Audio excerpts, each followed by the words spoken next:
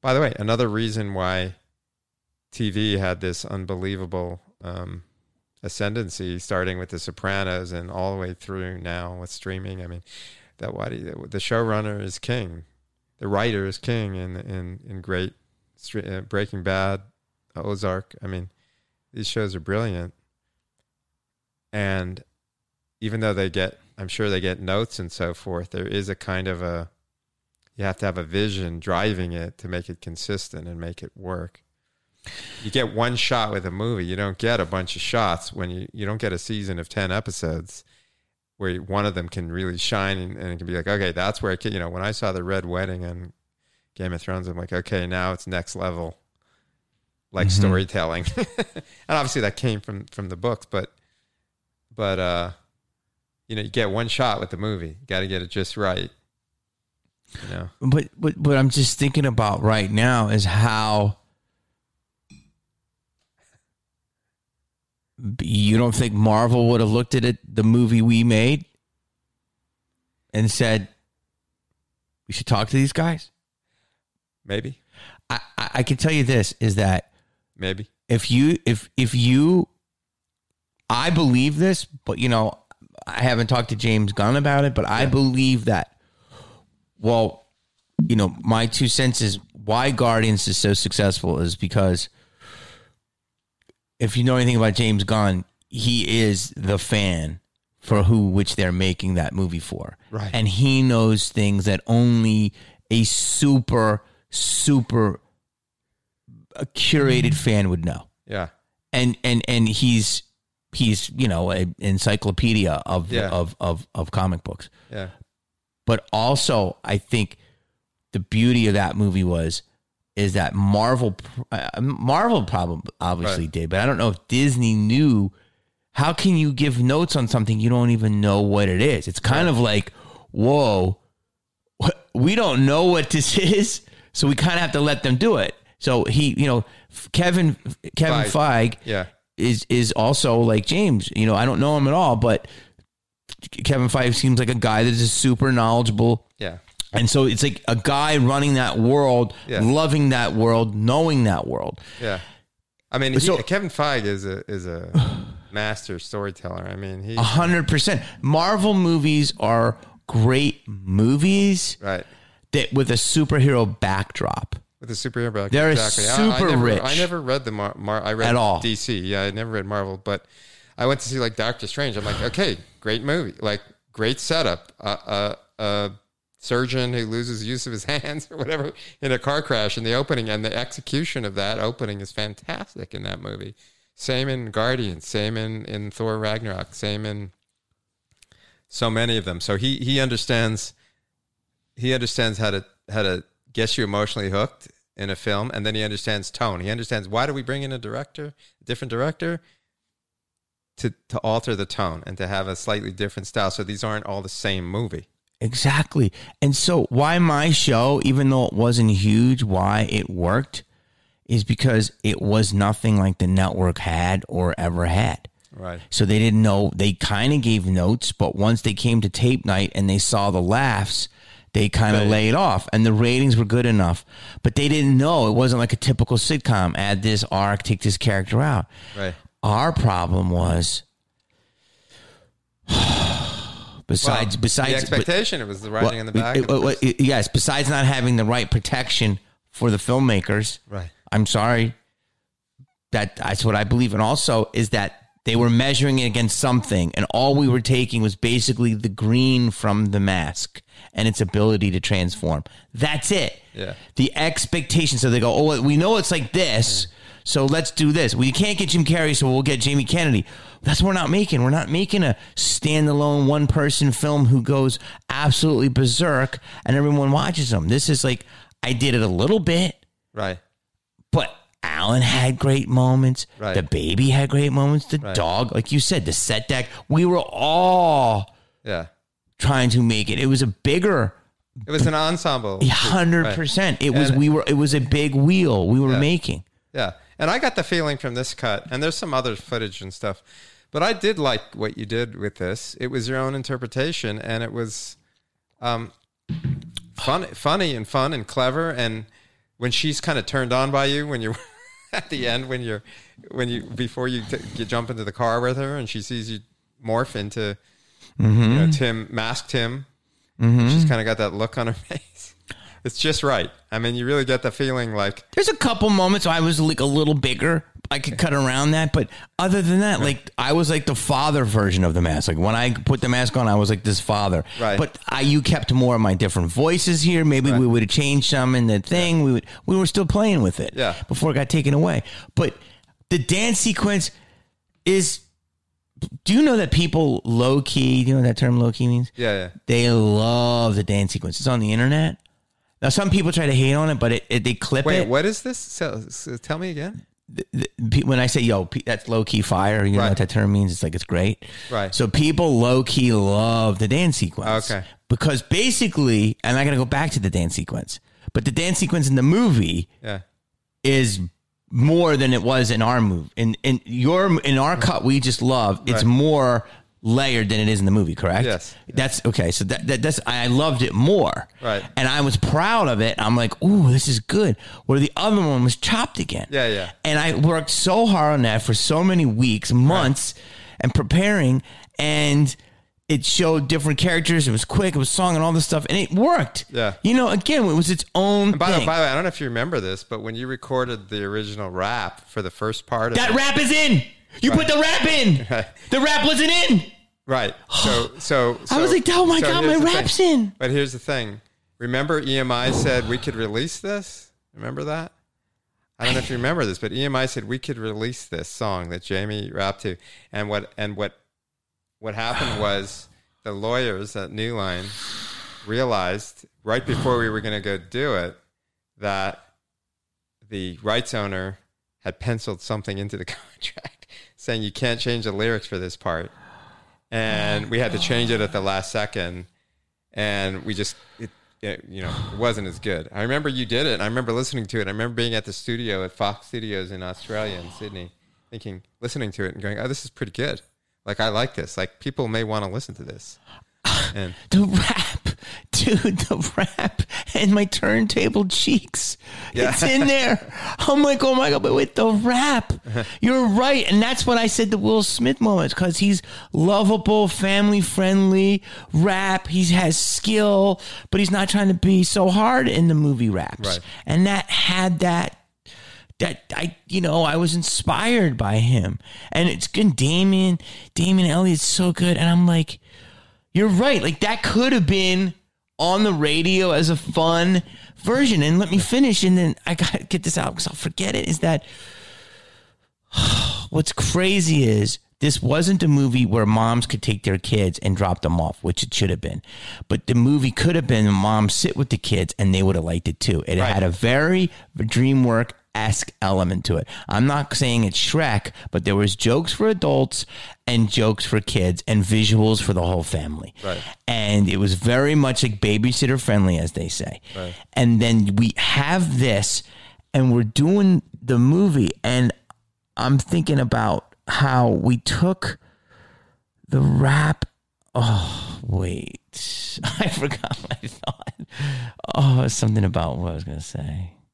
Damn, dude. I don't think I don't remember if this is in the film, but you remember when you're walking around giving a tour to the kids in the turtle suit? Yeah. I don't think the thing where she says, deadpan, someone should make soup out of him is in the movie. And then they push you on your back and you're flailing like a turtle. I don't think that section is in the movie. I think we cut from that. We cut that out and we jumped right to you walking up saying, I wish I could be on the second floor, but it wasn't, you needed to set that up. Like you said, the joke doesn't, and it's in reverse as well, right? You need to set that up. So that didn't work as well. And then in this version of the movie, when you walk up to pitch to Daniel Moss, the boss, I feel your anxiety and I feel the disparity. He's at the top of the hierarchy. You're the supplicant, trying to get this job, and I felt that emotionally in your performance. So that when you do go in after the party, that reversal where he's like, how would you like to be on the second floor? That really plays. And then that sets up your conflict. I don't know if you remember what happens right after that is you're looking for the mask because you're thinking that's the only way I'm going to be able. I mean, it's kind of a metaphor for addiction in a weird way, right? It's in some way like I can't perform unless I got this mask. I can't, you know, actors who end up taking drugs, right? Because they feel like they need to be in some way, be able to perform at some level and, be able to keep it at that level. They need whatever they need the drug for. So, you then go and you look for this mask and you talk to the dog and it's funny, the stuff you say. And I don't think all that dialogue is in the movie. And then Tanya comes home and you're telling her the good news at the same time as she's telling you what to her is the good news. And those two things conflict instantly because you're like, she's pregnant. You just told her you've been moved to the second floor. She's telling you she's pregnant. You're not ready for that. And you don't even remember how that happened because you were in a fugue state because you were wearing the mask the night before. So it's a pretty strong, and all of those moments, those key moments where the plot is being hung by this very strong spine kind of got lost and got either dissipated or hacked away altogether, like you said. So hacked away. Yeah. I'm thinking about it now and how if that movie was released, there's just so much craftsmanship in it that it would have, even if it didn't work at the box office, which I think it would have had a better chance with the right marketing. And I was right on my way to go to that. Again, I wasn't just me. I had a lot of help. Yeah. And if you look at the bucket. I mean, it was all of that. Yeah. And if that movie came out like that as a family adventure type of movie, it could have opened. Yeah. It could have opened. No, it absolutely would have. It just had to be. And people like the people that like you in this business, like the Ron Howards, right, and the Spielbergs, they would have saw what it is. Yeah. Like, we just, and then I was another thought I had about it, but. Well, yeah, the feeling I got was the same that you got. Was like, okay, well, I just like, okay, that's kind of painful. Move on to the next thing, right? And that's kind of life. But you're right; it does lift the weight. The weight is, am I crazy or is there something good here? No, I don't want to just move on. Okay, I want redemption. Redemption. And I look at Clint Eastwood now, who's 91. And still starring in movies. I'm going, okay, so I got 40 years, maybe with medicine. Right. Because it took some years. Yeah. It took some years from my journey. Yeah. It took years from your journey. I believe that you and I, and you tell me if I'm lying and say, shut up, Jamie. I believe we're very undervalued assets. Yeah, look, I mean. I know your skill set. Yeah. Yeah, and I know your heart. You're a wonderful person. Yeah.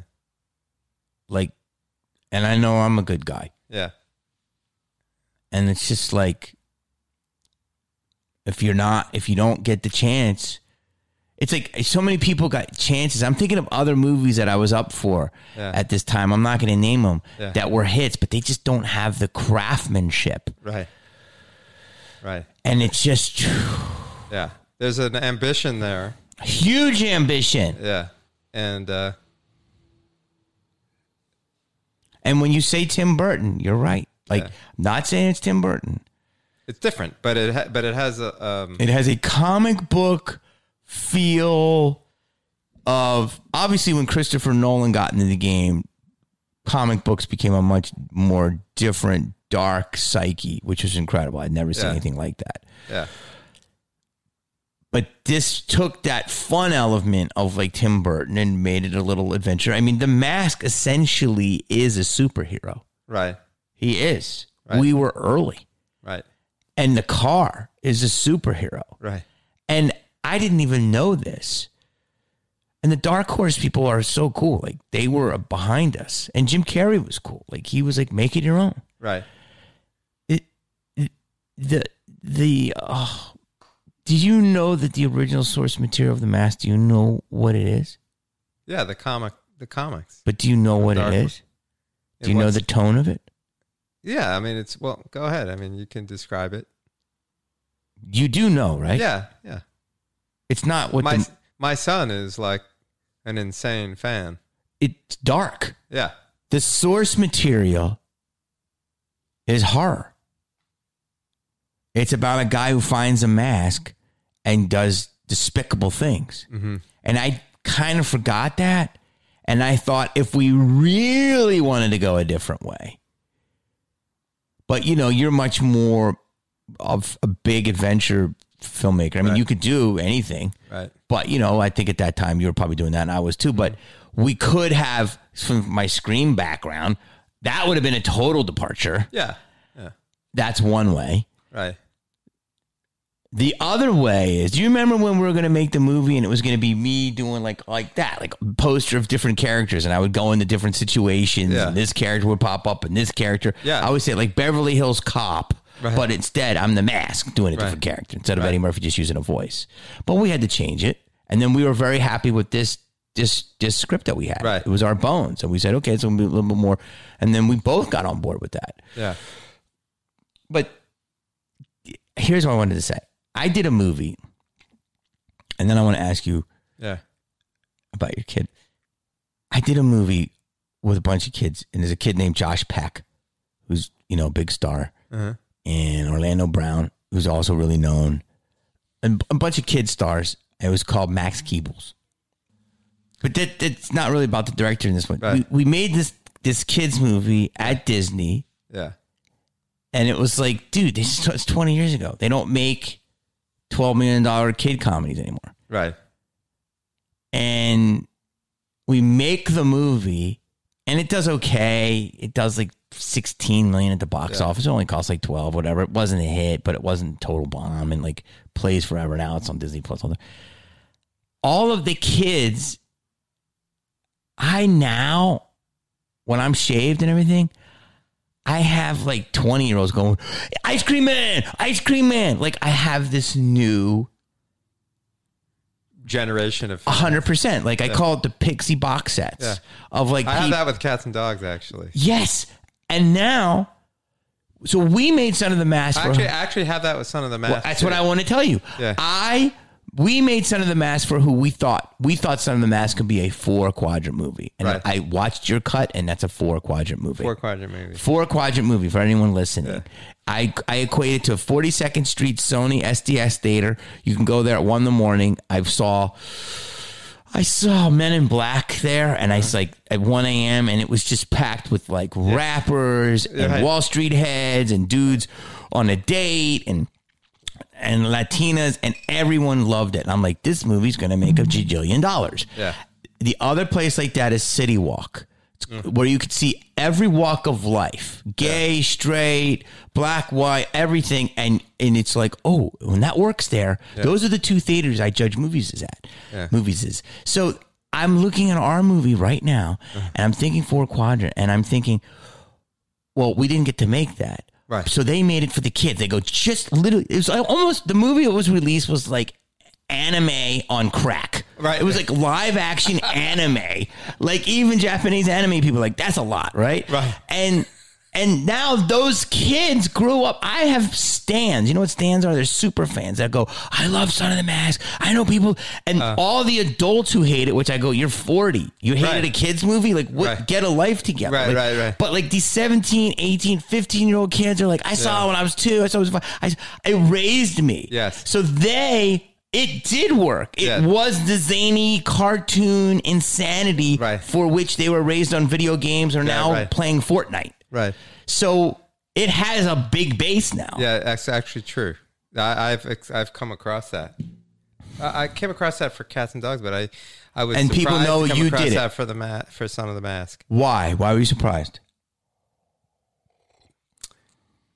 Like my kids who are like 18, 19, whatever, they have friends and they're like, I love that movie. And their friends are erudite and articulate and they're scholars and they're going to college and they're whatever. And they like, I loved that movie. And I think what happened was what still came through was the homage and the love letter to that style and the love letter to that approach that just sort of even came through despite all the other stuff that didn't work, the layers that didn't work. But look, I mean, it's hard to say what will last, but when you imbue something with all that care and love and craftsmanship, the surface level, when you throw a ton of marketing money at it to release it as a big movie, there's a certain level of expectation. When you discover this thing on cable one day, which you've never heard about because it never got a lot of great reviews or anything, and you see that there's all this sort of attention and care and love and detail put into it's like looking at a train set that someone made or something, like whoa, you know, like with every wheel and every, you know, every train track, you know, perfectly with every bolt and everything, yes, like perfectly executed. Yes. It's sort of like when kids see that stuff, they dig it, you know, and then they absorb it, and it's very what's the word, stylistically very evocative. Exactly. Stylistically very evocative. And what I want to say is this. I've worked with auteurs, and you're one of them. And look, Romeo and Juliet, 25 years old. Yeah. It's still there and holds a mark, made a mark. Yeah. Okay. Enemy of the State. Yeah, great movie. Made a mark. Yeah. This, but with its own style. I'm just talking about its style. Scream. Yeah. Made a mark. Its own style. I believe if we were to get our cut, and obviously we cannot get past the Jim Carrey thing. Right. But if we were to release that craftsmanship cut, people would see its own style, and it would leave a mark that we wanted. Right. That's the redemption you're talking about. Yeah. Yeah. Yeah. Listen, buddy, I know we got a lot to talk about. We're going to have to do this again. Okay. But I want to say thank you. You're welcome. Thank you. I'm glad you, it's good to, because I couldn't tell because I wasn't really looking at you when you were watching it. Because I was watching it. Yeah. But I was like, you know, you got the meter running. Like, how many, is he laughing? Is he enjoying? Is he caught up in it? Is he, and you know, you never know when you're. I was engrossed. Yeah. Taking memories. Yeah. Thinking of all the glasses of red wine I had at night, talking the trailer, going, how do you think that scene went? What happened today? Hold on, the baby quit in the middle of the scene. Remember they took the baby in the middle of the scene? I'm like, you stole my co-star. Wait, your daughter. You watched it with her. I need that story. Listen, because your daughter 18. was on this set. She was on the set as a 1-year-old. As a 1-year-old. Yeah. And she's so smart. And she's smart, and she's written like 2 novels, and she's just started college. And where's she going? So Kenyon College. I don't know if you know Kenyon in Ohio. It's a Kenyon Review. It's like a famous literary review, and so it's a great writing school. And she's so your daughter is like she's writing. She's gonna go deep in the novel. I think novels and movies. She loves movies too. We watched, you know, since she was a kid. It was funny. At her 16th birthday, we went around the table to all her girlfriends. What's your favorite movie? And it's like, oh, Step Up 2, and I don't know, whatever the movies are. And then with her, it was like Rosemary's Baby. So I raised her watching 2001: A Space Odyssey and Citizen Kane and Planet of the Apes and The Graduate and Rosemary's Baby. And so she knows all that, and you know, great foreign films too. And she has a sense of. Yeah, she watched it and she was like, oh, this is like, she was completely engrossed. She laughed throughout. This is an 18-year-old who could be cynical and could be, contemptuous and dismissive of anything, as a teenager, and she just was completely engrossed and from beginning to end and felt like it was totally engaging and funny and, enjoyable. And there was no, it paces out really nicely, right? You saw that's that, right? the number one thing Yeah. I was going to say. It's just, and it ends on a beautiful. Right. So there was no, first of all, she's never seen the original Mask. She never did? I don't think she has, but even if she had, it doesn't occupy the imagination the way it did in 1997 when it came out in 1994, whenever it came up.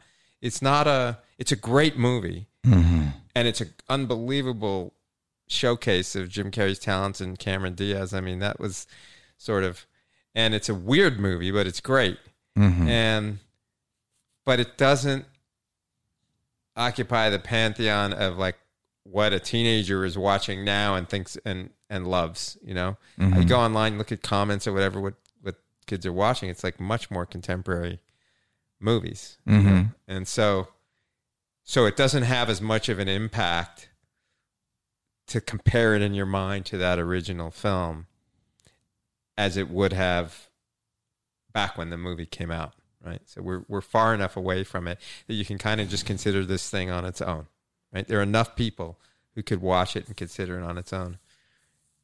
And she loved it. And there was no love it with caveats. There was no, but I hated this part and I hated that part. Like when you go online and you read comments of what people really disliked about it. There was none of that in her reaction. And, she's pretty straightforward and honest. I mean, she read a script of mine. She said, "Oh, that's well executed." I could tell that it didn't come to life for her, but that it was professionally executed because she said exactly what it was and what it meant. It didn't have a layer of life on top of it. I'm talking about a script a pilot script that I was playing around with, an early draft of it. So her reactions are honest. And she's 18, but like really 38. She's 18, but she has the writing talent of a 25-year-old, and I just think in 5 years she's way ahead of where I was at her age, way ahead. She's 10 years ahead of where I was, easily. I mean, I actually never wrote a novel, so she's infinitely ahead. But in terms of her talent and her understanding of storytelling and her layering of dramaturgy and and set pieces, cinematic stuff, and just everything in her writing is at a whole other level, and she's just gonna get better.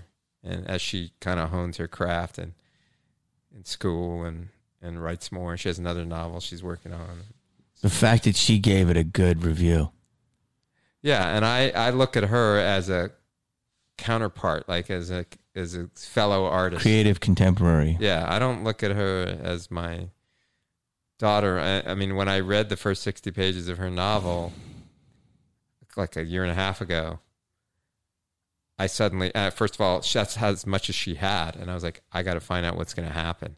And as soon as I knew I had to find out what's going to happen, I knew she had something there, right? That is not easy to do, to sit down and write 60 pages and make people want to turn to the next page, which doesn't exist yet. That is, as you know, from the point of view of an artist, that's really hard. And she really achieved it. And I looked at her, in her previous novels she wrote, and in the beginning, the opening work, and she wrote like 120 pages of that. And about 20 pages in, I was like, okay, you're trying to do too much. And I wasn't tracking it anymore, and I wasn't engaged, and I didn't read the rest of it. And she decided, you know what, I'm not going to rewrite this. I'm going to write it something new. And she took what she had assimilated and learned from the writing of the first one, and she put it into her second novel. And that's the one where I just had to keep reading. And so then I knew I looked at her in a different way. I looked at her as a fellow artist and a writer, and would go to her for her opinion on stuff. For her honest opinion. We'd watch movies together.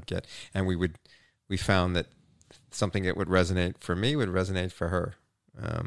You know, not always. I mean, it wasn't always the same thing, but the point is she always had a deep rationale and a thoughtful rationale about, I mean, it took her sometimes a little time to think about what was working, but then she always had a thoughtful rationale about it. And she has a great ear for dialogue. Her descriptiveness is incredible. She loves words and wordplay in a way that I never did. Mm-hmm. I mean, one of her favorite things is she memorized the first page of Finnegan's Wake, which is a James Joyce novel, which is, you know, practically gobbledygook, right? Like Irish gobbledygook. and so she's really got an attention to words, but she also, I mean, she sewed costumes for the films she made. She designed them and sewed them for the films she made. She composed the music she played on the piano for the film she made in school growing up. So she kind of brings all these different worlds together and skills together, and her writing is impressive. So we watched this, and she watched some movies this summer. She really liked the movie Pig, by the way, which I haven't seen. I have to watch it. It's supposed to be really good. Yeah. With Nick Cage. But she watched it, and I was there, and I could see her reacting to things where I knew they didn't play in the original movie, but they played here because of the setup and the payoff and so forth. And she thought it was really good. And I was like, well, this is great because that's the audience. And she's a high-minded person. Yeah. And what's crazy is I was thinking about this. If the movie had been released the way we wanted, I believe we would have been up for some special effects awards. Yeah, that too. The set deck, at least. Yeah. Special effects, at least. Like, just that, like... Yeah. Possibly.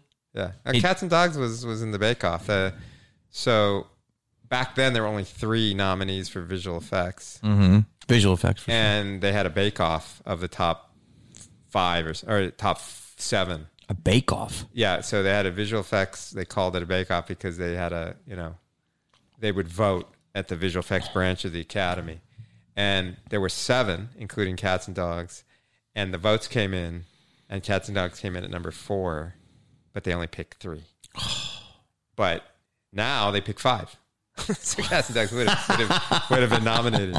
And I agree with you. That would have happened with Son of the Mask. I mean, there's all Cinefex magazine, famous magazine that covers visual effects. There was a whole piece. There was a whole piece about it, and that and The Aviator. Yeah. We came out the that same. and The Aviator. Yeah. That's right. At the same time. That and The Aviator. Right.